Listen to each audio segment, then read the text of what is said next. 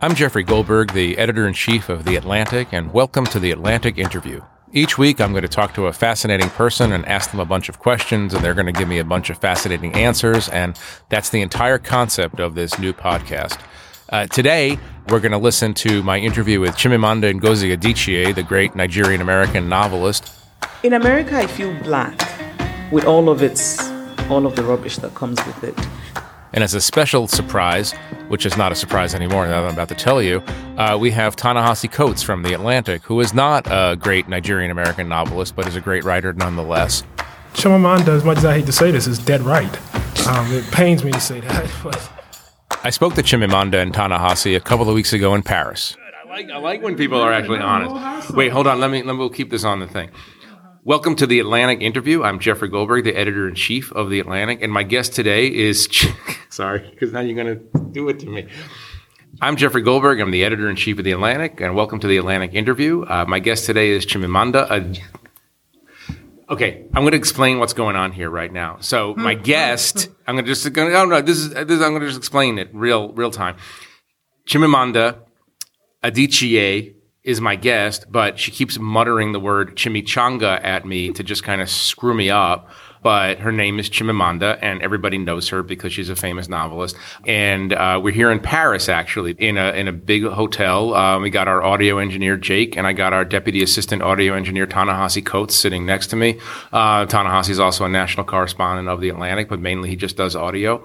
And he's just going to sit in the corner and mutter at us. Chimamanda, welcome.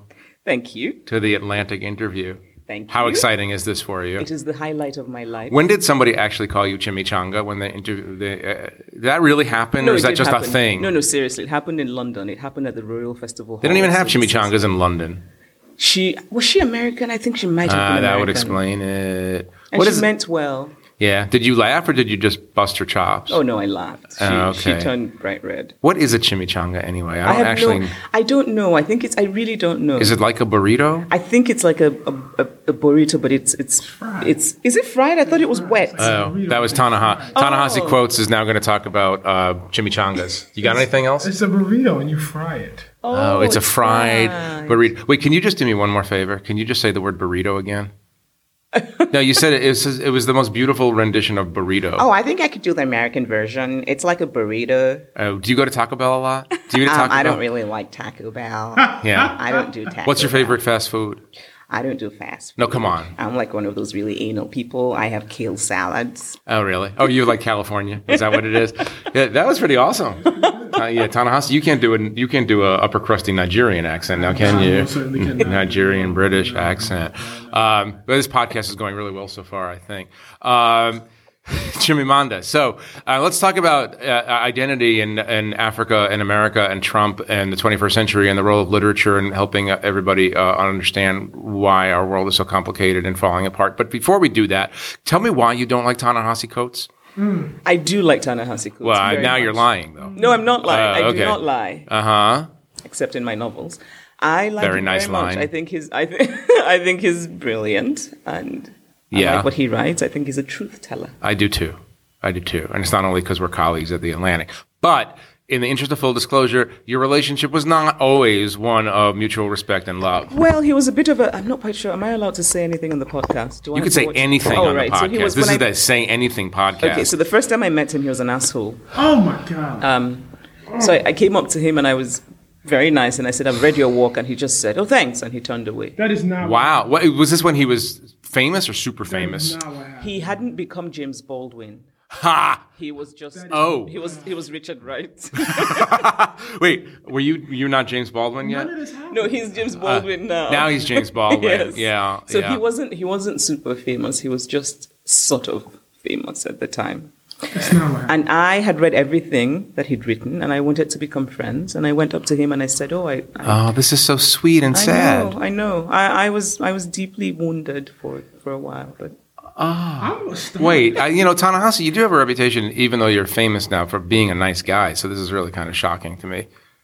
That's because it didn't happen that way. All right, how did it happen? What happened was I was at the Washington Ideas Festival. From the Atlantic? From the Atlantic. Yeah, thank you very much. I was there working, and I had heard that Chimamanda was going to be there because she was being interviewed by Michelle Norris, who I know. And I was like, wow, the great Chimamanda is going to be there. And as she went on stage, she spoke to me.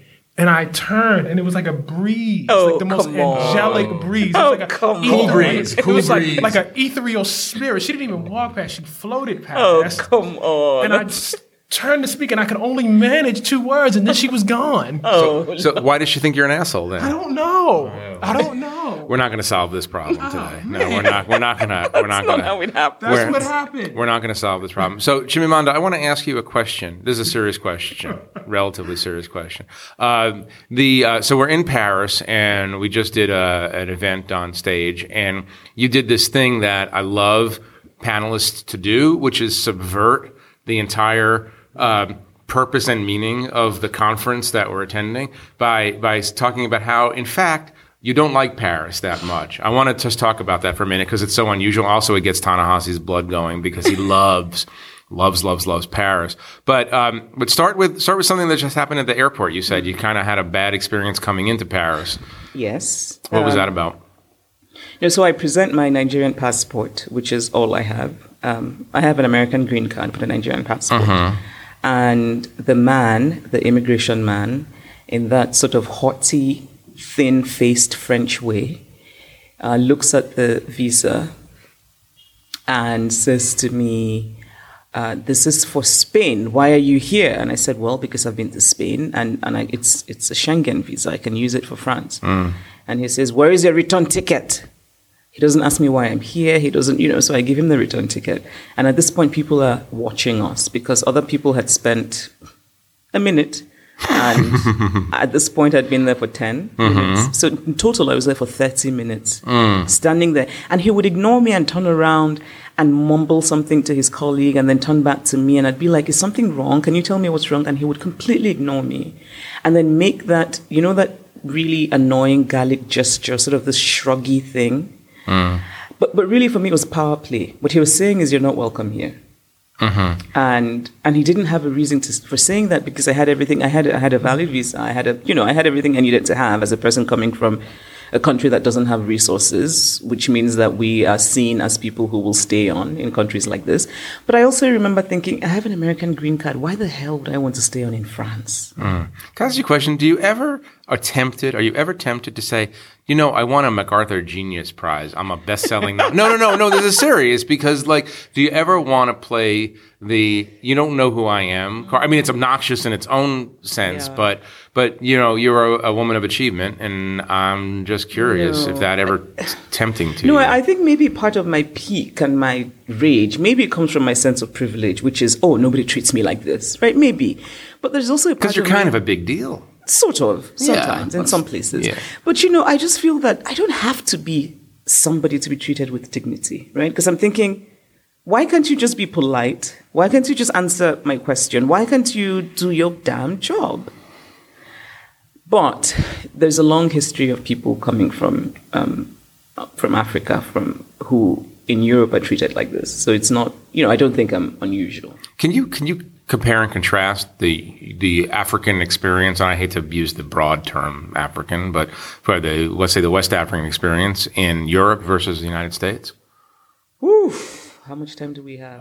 It's my podcast. I'll do whatever I want. Ta-Nehisi could do that. No, I think Ta-Nehisi's never been to sub-Saharan Africa or any part of Africa. He's coming to Lagos next year. It's all settled. And looking at him, he's actually Igbo. I think his ancestry is Igbo, so he's really kind of my brother. Anyway, we Africans can tell just by looking. The bone structure. No. Sounds like one of those sort of British anthropologists. We did that about 80, 90 years ago. It didn't work out well. Just move it along. No, we did. Okay. Yeah.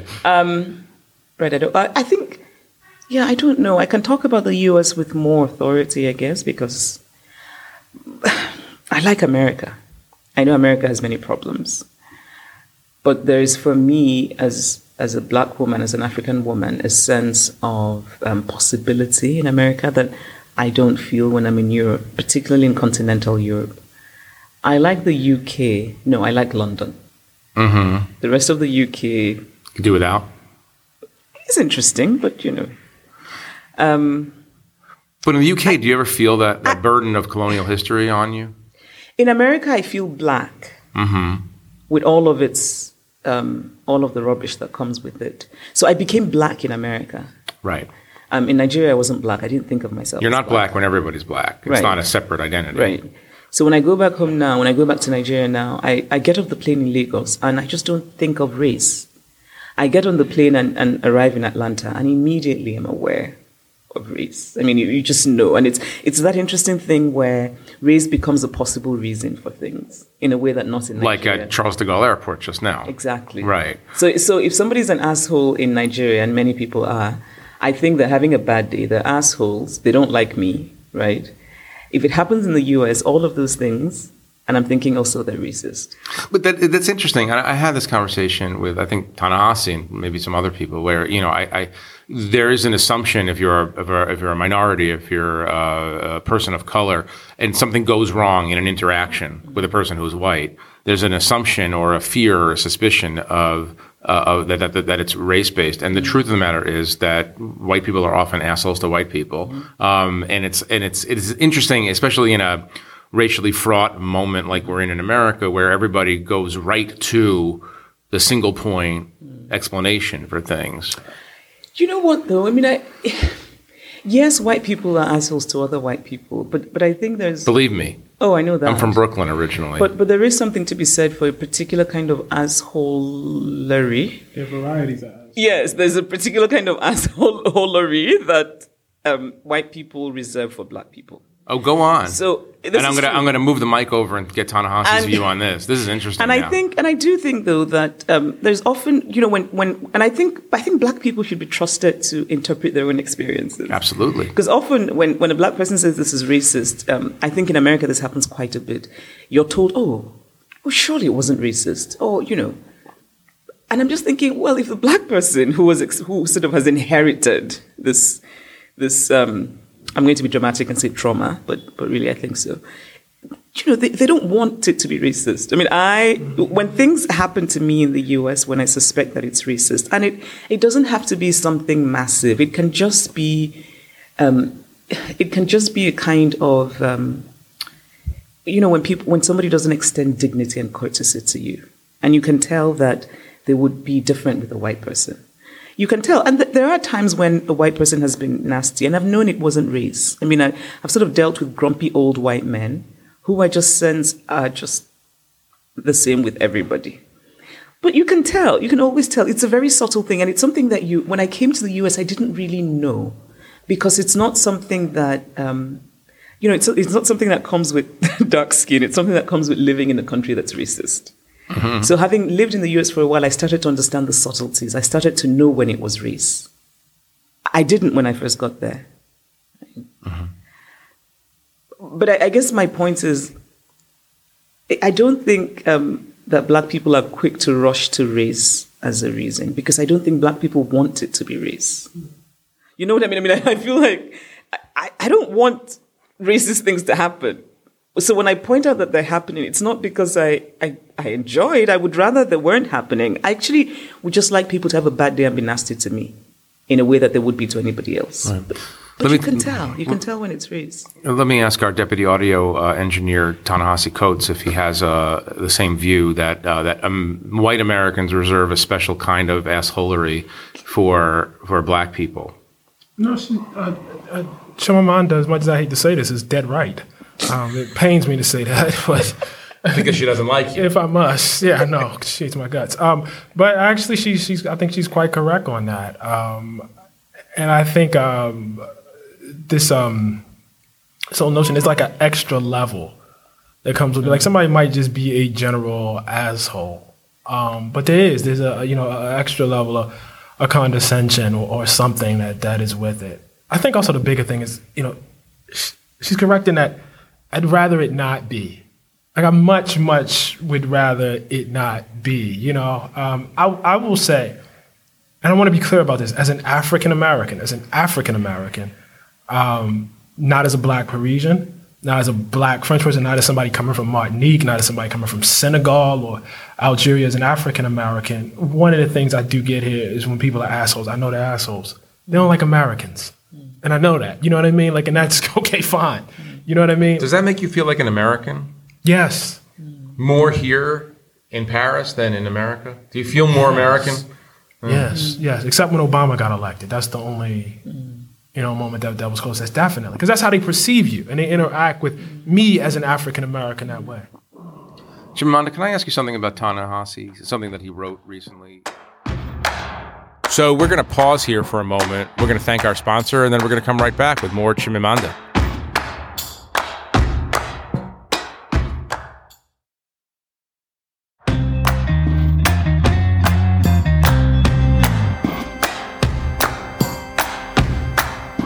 I want to talk about women because I like women in particular. I mean, men are okay, but women are my thing.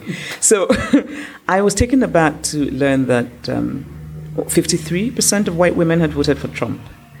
And the reason I was surprised was I just assumed that the majority of women would not vote for a person who, it's not just a person who boasts about assaulting women, but a person who clearly doesn't just really think of women as equals. Mm-hmm. And I realized that they voted for him because white women are also white. White women are women, but they're also white. And I think it's the whiteness. I think that a lot of Trump's campaigning was coded. It was coded language about race. It was, that whole idea of make America great again and the very strong anti-immigration positions, sort of the caricatures of Mexicans. And I think a lot of that had to do with whiteness. And in a strange sort of way, I understand why the white women who would find that appealing. What do you understand? I think that people are threatened by, I think as humans, change is something that worries us. And I think that when people imagine, it doesn't necessarily even have to be true, that some sort of catastrophic change is coming. And I think for them, it was that this black man had been president, and suddenly there were black people in positions of power. The attorney general was a black man. And I think that there are people for whom that was very upsetting. Even people who voted for Obama. And I think that for many of them, suddenly they're like, wait, hold on. And I can sort of imagine a white person saying they're taking over. Now there are too many black people in these positions of power. And I can see how they would see that as threatening to their sense of what America is supposed to be, that kind of thing. There's a kind of entitlement that comes with whiteness in America. I think that white people, so when they're talking about this being a question of economics, never mind that people who have money voted for Trump. But even that, I keep thinking, why don't we talk about the minority working class? We talk about in the US the working class as though it's somehow uniformly white. And the black people I know who are working class in the US, because I asked them all 7 of them, and none of them voted for Trump. And they have economic problems. They too feel left out. And so I think for me the question then becomes, why didn't they vote for Trump? Because Trump was selling sort of this magical idea of, bring back the coal mines, everything's going to be perfect. And they didn't vote for him. And I think that makes a very strong case for whiteness being part of Trump's whole shtick. You surprised by events of the last year? I have been. I think that it's much worse than I imagined it would be. And it's just made me realize how incredibly fragile democracy is. There were things I used to think would never happen in America. When you're from a place like Nigeria, it's very common for people to say, we spend all our time criticizing our government, and then somebody will be like, go to America. They will never do that, right? Yeah. That will never happen in America. And I've just realized it can. How bad do you think it could? You have an interesting experience of living in, growing up under constantly changing military dictatorships, right? How bad do you think it could get? Oh, I think it can get very bad. Even in America? Yes, but it's already bad. Did anybody ever think that this would be a country where people would go to airports and pretty much be arrested? It felt... There's so much going on in the US that feels very banana republic-y to me. And I think it can get worse. And I've also realized that Americans bow to power. I hadn't thought... I'd imagined that America... that Americans, sort of this egalitarian ideal of America where, the big man ostentatiously individualistic. Yeah, and people don't there isn't, not that class doesn't exist, obviously it does, but it's not, it's America. It's where you can't really tell who's wealthy by looking at them in the way that, you go to Nigeria, you can bloody well tell who's wealthy because there's power around them. I used to think Americans wouldn't bow to power in the way they have done. I've been taken aback by how journalism has covered Trump. How people argue about should we say he lied? Yes, he lied. But I think the power of the presidency has really, that I didn't realize how much in awe Americans were. That you didn't think deference was an American habit? Deference to a certain kind of political power. I didn't think so, no. Mm-hmm. Right. So when in the last year or so, or into the, going back through the campaign, when did you say to yourself, that reminds me of something that I saw once in Nigeria? Was there anything specific that sort of triggered a specific memory? I think my first shock was the travel ban and the uncertainty that people had and the kind of how arbitrary and just it didn't make sense. So there was a woman who came from Nigeria with a valid visa and she was turned away. Uh-huh. And suddenly my brother-in-law, who's a U.S. citizen and a physician in Connecticut, he wanted to go back to Nigeria for 2 weeks. And my sister said to him, don't go because you don't know, they might not let you back in, don't go.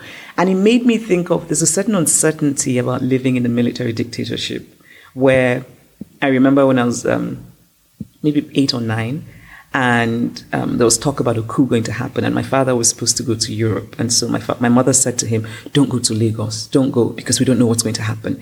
And I just kind of felt, watching TV and sort of the coverage of the travel ban, I just thought, I can't believe this is America.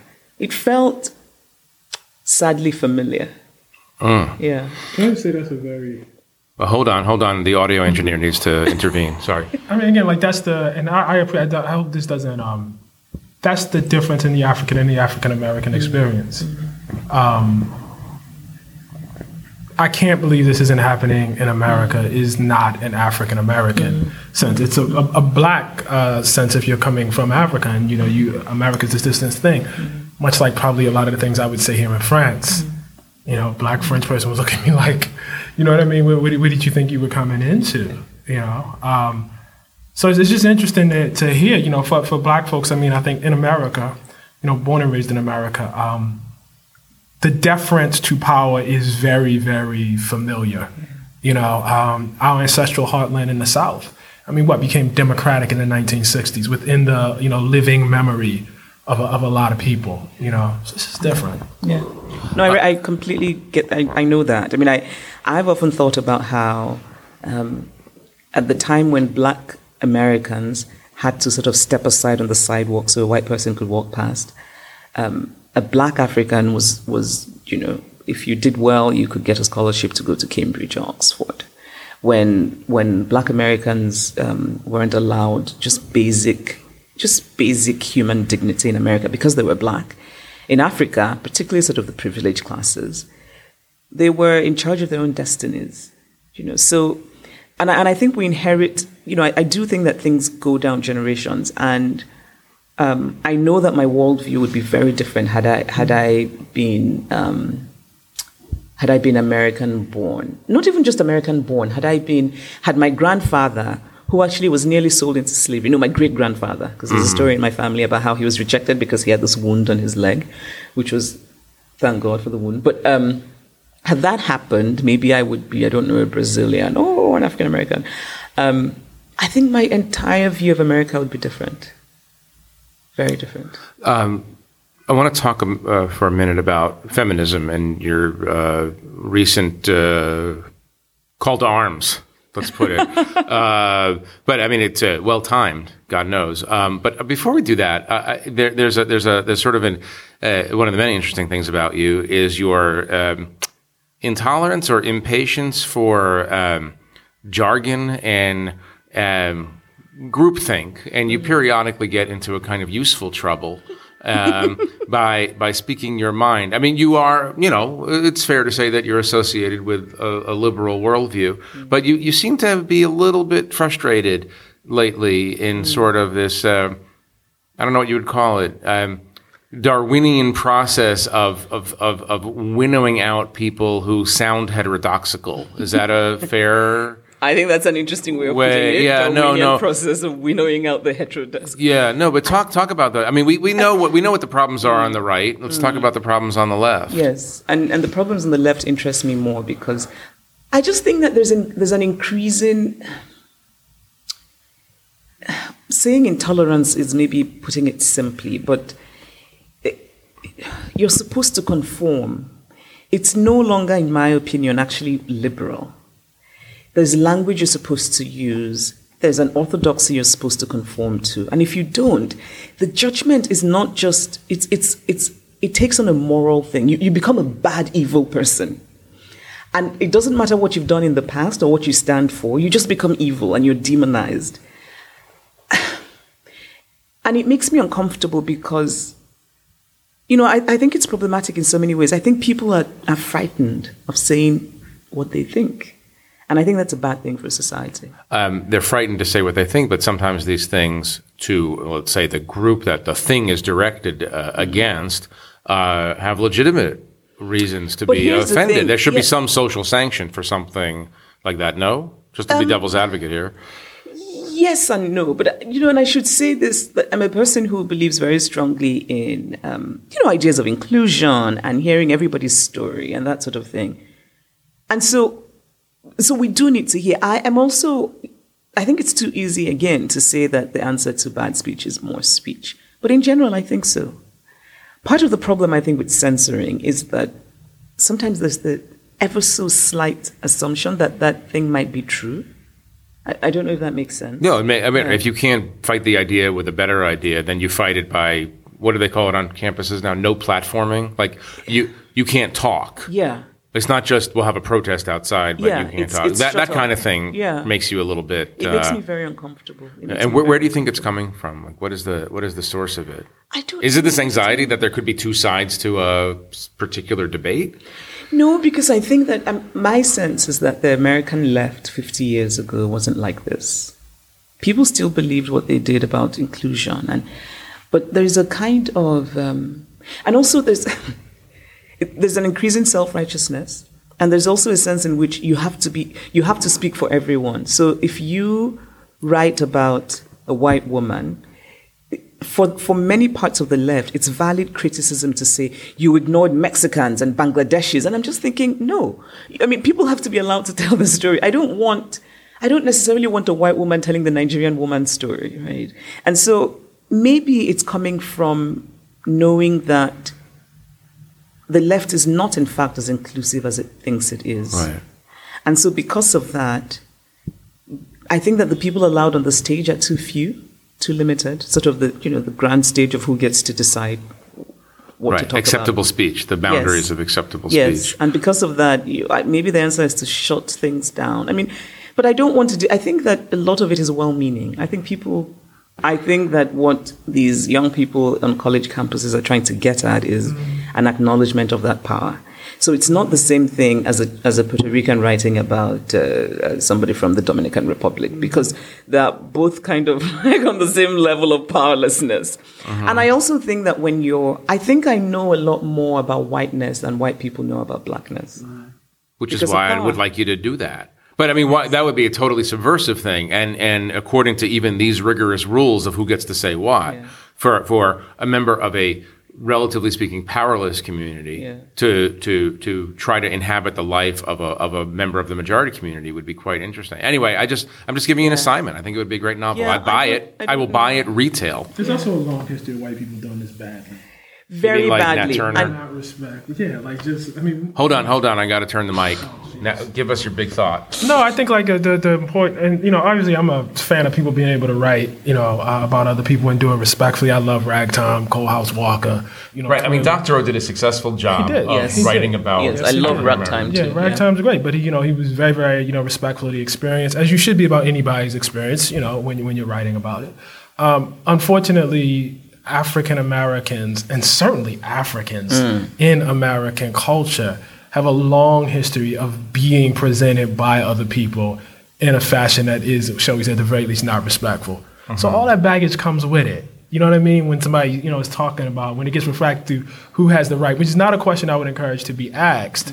But that's the, the context and the place it's coming. My only point is that I want writers to write about whatever they want to write about. So do I. And they could be criticized for it, but I hate this idea that the space is being closed to anybody who wants to write anything about anything. It's a strange thing, though, because there are two sides to it. So on the one hand, of course, I think anybody should write what they want. I think my friend Dave Eggers, and it's not just because it's my friend. Name dropper. My dear friend, my beloved friend, Dave Eggers. So Dave wrote a book about a guy from Sudan called What is the What? And I thought it was very well done. And Dave is white and male, and this guy he wrote about is black and African. It's not that it can't be done. It's simply, Ta-Nehisi said it well, that there's a history. And it's not just that there's a history. It's also, when I say I know a lot more about whiteness than white people know about blackness, it's not because I'm necessarily interested in whiteness. It's because I live in a world that is steeped in whiteness.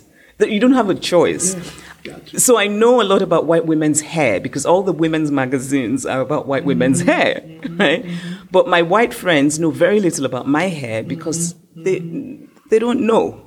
Right? Well, what's the biggest thing you know about white women's hair? I think maybe the obsession with color. I know about color. I know about, older women and gray. I know about the different shades of, so how coloring is done.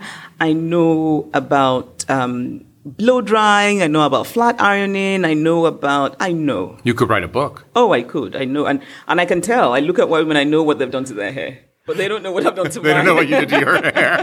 They don't know what to do. They've heard the word extension, but they don't precisely know what that means, right? And of course, America being America, where liberals are very well-meaning, and nobody asks anything because they're just really well-meaning. Going back to this point about ever being scared to actually Yeah, and I don't mind. I'm like, ask me, I'll tell you, because, so this woman said to me once, your dreads are lovely. And I said to her, no, I don't have dreads, they're braids. But there's no offense, man. No, because there's a difference between, there's malicious intent, and then there's just simple, well-meaning not knowing. Yeah. And I like that. I like the kind that isn't malicious. Let me come finally to the issues of feminism, and in this very strange moment, and maybe very hopeful moment that we're in America, the moment triggered by the revelation surrounding Harvey Weinstein, which has now taken on much more meaning than just what happened in one movie company over a period of years.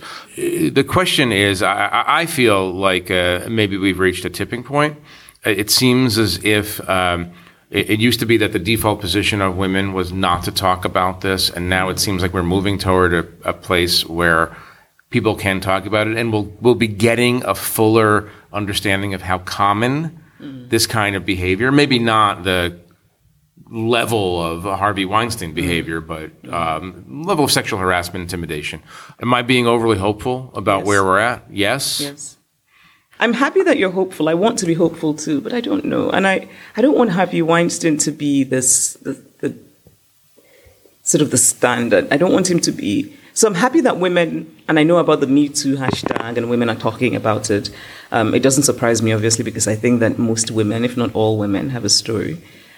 But it's also for me about other things. Women, that we just need to find a way in our culture to start believing women. I think that's really the fundamental thing. And so Harvey Weinstein type assault is terrible, obviously. But so is just that larger diminishing of women in all over the world. In the US, it's so much more subtle and almost sophisticated that it's difficult to point out. In Nigeria, it's very in your face, so you know what you're dealing with. Somebody will be like, "Oh, you're a woman, you really can't be governor," right? So you know what you're dealing with. And that will be said in quote unquote polite society. Oh yeah, they'll tell you. In the US, they're thinking it. They don't tell you. Do you think people were thinking that about Hillary Clinton? Oh, of course. Of course, there are many people who thought that. Yes, men and women, by the way, not just women men. Too. Let's be clear. Right. Yes, women too. So I'm kind of, I want to be hopeful. I desperately want to be hopeful, but I don't know. Look, I'd love to talk forever to you, but I know that we have a date at Taco Bell here in Paris. We do, where we're having burritos and chimichangas. Wait, let me ask Ta-Nehisi, because I think he felt like I was taking the mic from him and not letting him have voice here. Here's Ta-Nehisi Coates with final words about Chimamanda and her work and her place in literature today. Psych.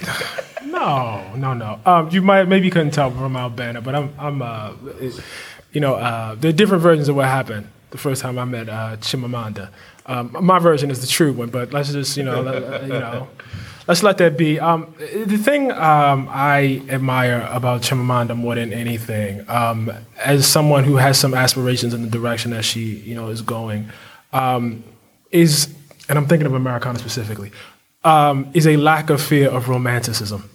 It is a deeply open book, and there's this tendency, like when you're in literature, to feel like you have to dwell in the shadows, and you have to embrace tragedy. I know this sounds weird coming from me, but it's actually an incredibly hopeful work about the diaspora, that I just love and adore and deeply, deeply admire. The second thing I really, really admire about Chimamanda, I knew when we were doing this panel today that she does not bullshit, ever. And she does not suffer fools, and she does not suffer dumb questions, and she don't give a fuck. She'll get in front of a bunch of Parisians and tell them she don't like their city. And I love it, and I admire it, And I also admire that, she was not afraid to not be hopeful about this Harvey Weinstein business. I think it's ferocious. I think she's ferocious. I'll leave the last word to you. Myself now. You ferocious? I like thinking of myself as that. I roar like a lioness. As Rihanna would say, she's a savage. Savage in the best sense of the word. Our guests today have been Ta-Nehisi Coates of The Atlantic and Chimamanda Adichie. I did it. I know how to do it. Chimamanda, thank you very much for joining us. I really appreciate it. Thank you. Had fun.